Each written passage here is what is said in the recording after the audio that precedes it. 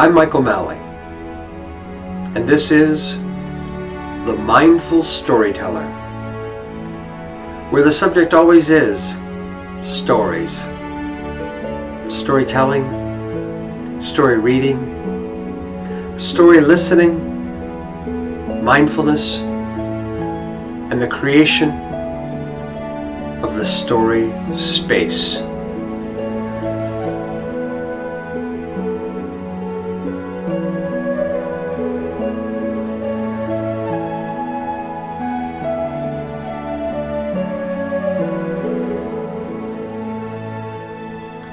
Greetings, welcome to another episode of The Mindful Storyteller, and I am Michael R. Malley.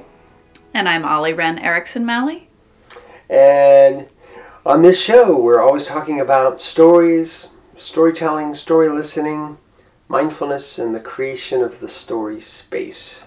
And today we're going to talk about stories and the sharing of stories. The sharing of stories having to do with those who have passed on, those who have died. And we'll begin with a quote from Caitlin Matthews. She and her husband John write extensively on Celtic spirituality. And as usual, we will have the singing bowl. And when you hear the sound of the singing bowl, that is an invitation to return to your breathing, return to this present moment, and enjoy the sound of the bell, the sound of the bowl.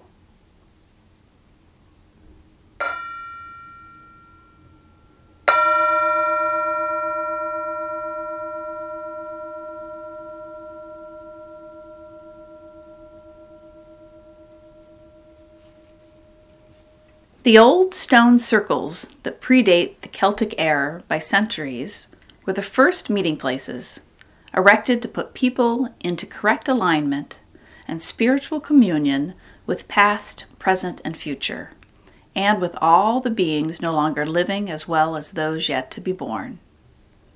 Caitlin Matthews, The Celtic Spirit, page 119.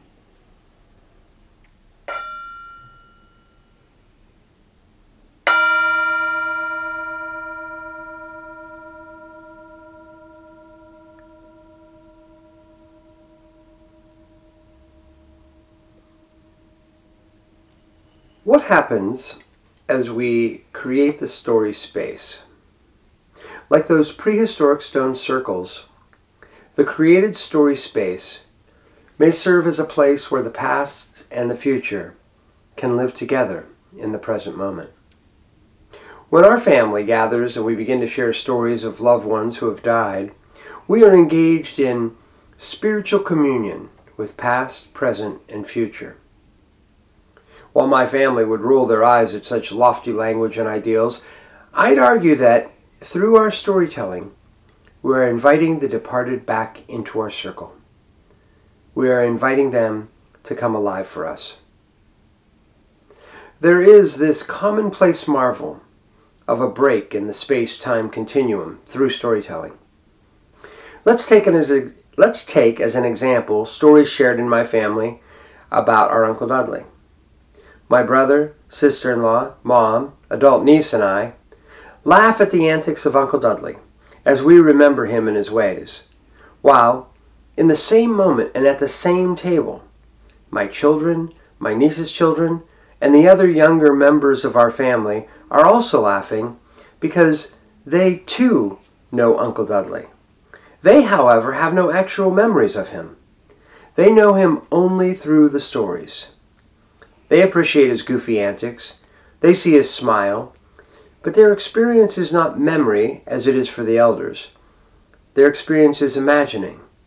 And over the years, as more Uncle Dudley stories are told and retold, their imaginings are reimagined and memory is built through their imaginations, memory of story told and told again. We are all in the realm of uncertain images. My memories are not identical to my brother's, though we have a great deal of overlap and we can both picture Uncle Dudley. For the younger generation, the picturing is different. Some of them may have seen photos of Uncle Dudley, many of them have not. They are deciding in their mind's eye what he looked like, imagining the sound of his voice or his gestures. Uncle Dudley died in 1978. But is he present with us? Is he smiling as we smile? Is he laughing with those who were not yet born when he left us? Nearly every traditional culture throughout the history of humanity would answer these questions in the affirmative, with a simple and unpretentious yes.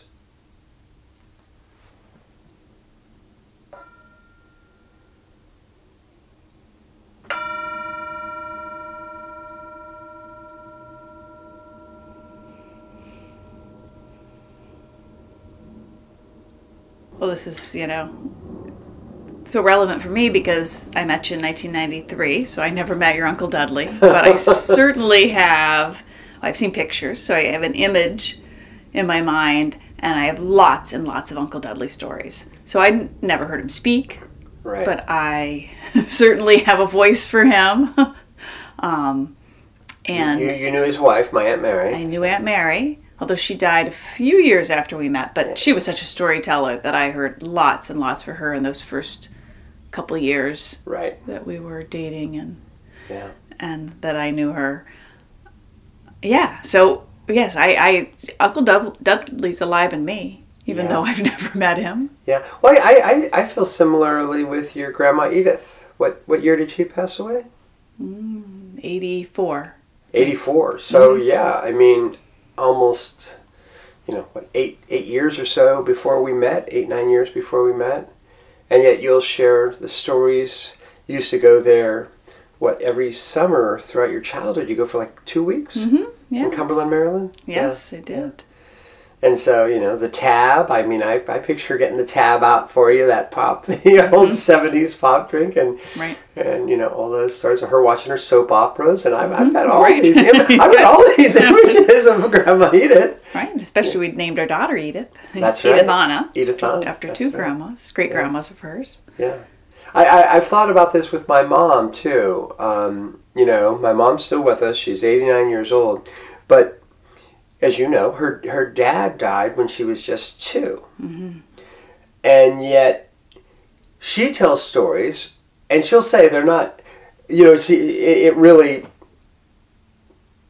kind of wrestling with exactly what we spoke of here. She says, I don't think I have these memories, but I heard these stories so often that they feel like memories. So, but, she'll say, she'll say, my dad used to pick me up and carry me around on his shoulders when he would, come up the hill after working in the mill. And, he would always leave something in his lunchbox for me, a little treat. And then he would give that, she was the youngest, he would give that to me when he came home. Well, we have photographs. We have photographs up of my grandfather, my Grandpa Cassoni.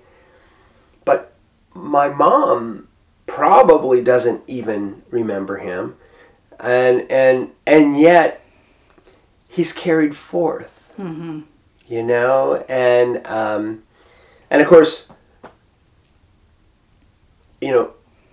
soon my mom is still around, and her sister, who's 97, 98 years old, but when they're gone, the stories of their father will still be being carried forward, and it's just a lovely thing how we serve as these kind of conduits, connecting the past and the future, and the mystery of that, and so I celebrate that. Well, your family is such a good family for storytelling.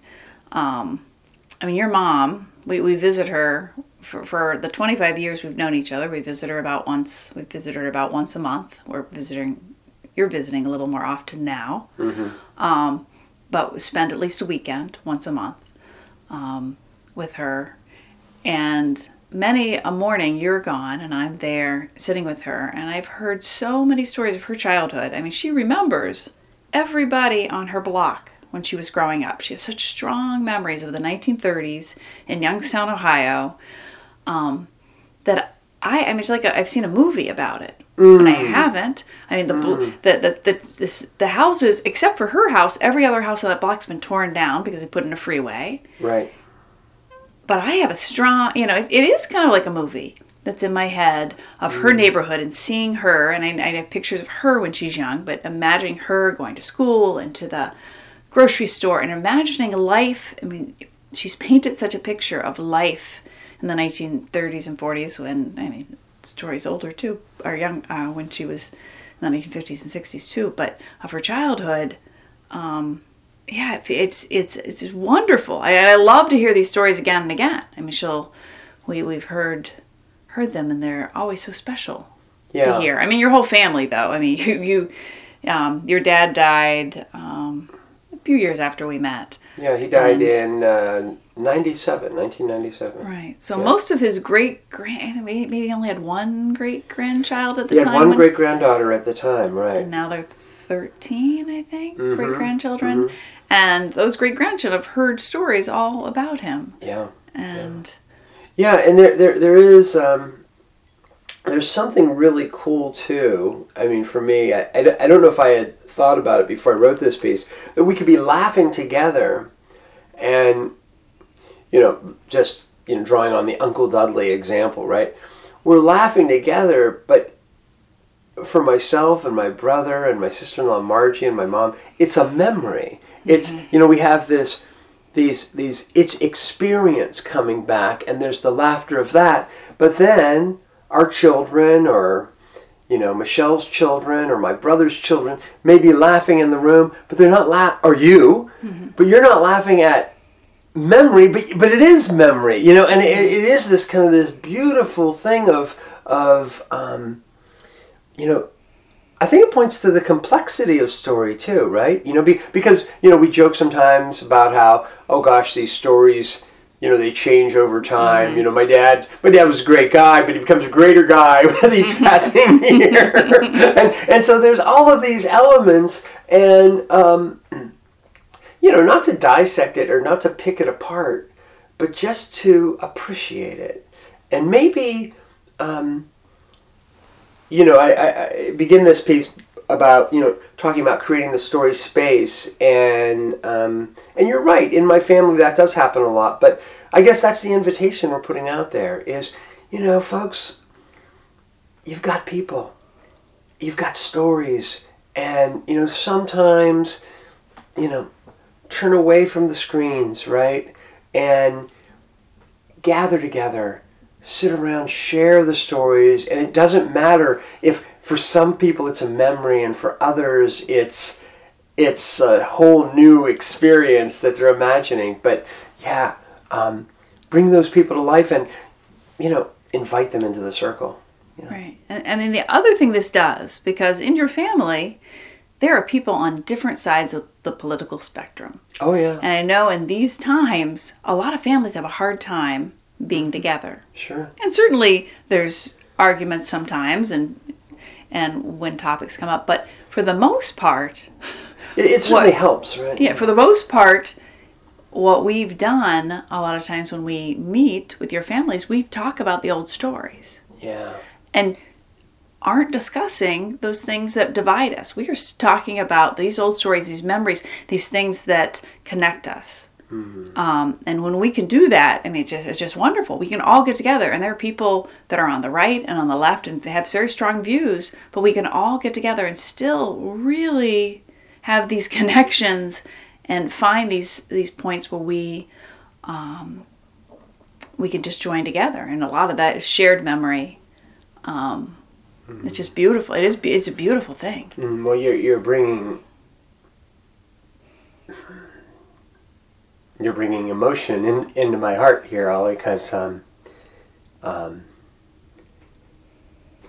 we might say that the ancestors, Uncle Dudley, my dad, my Aunt Mary, the others, that they're trying to help us. they're serving us, helping us to remember our good connections. Yeah. Yeah. Well, that's a wonderful way of thinking about it. Yeah.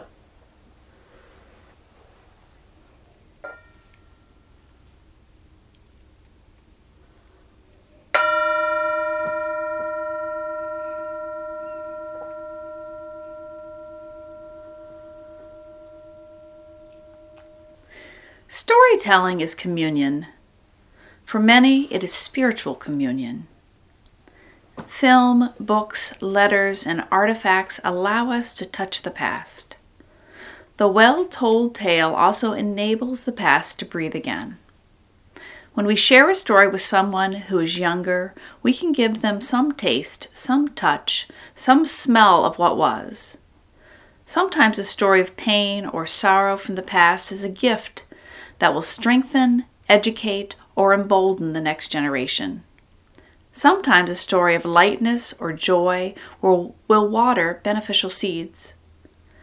Think of one story from the past that you want to tell. What person of the past will you bring to life for your listeners?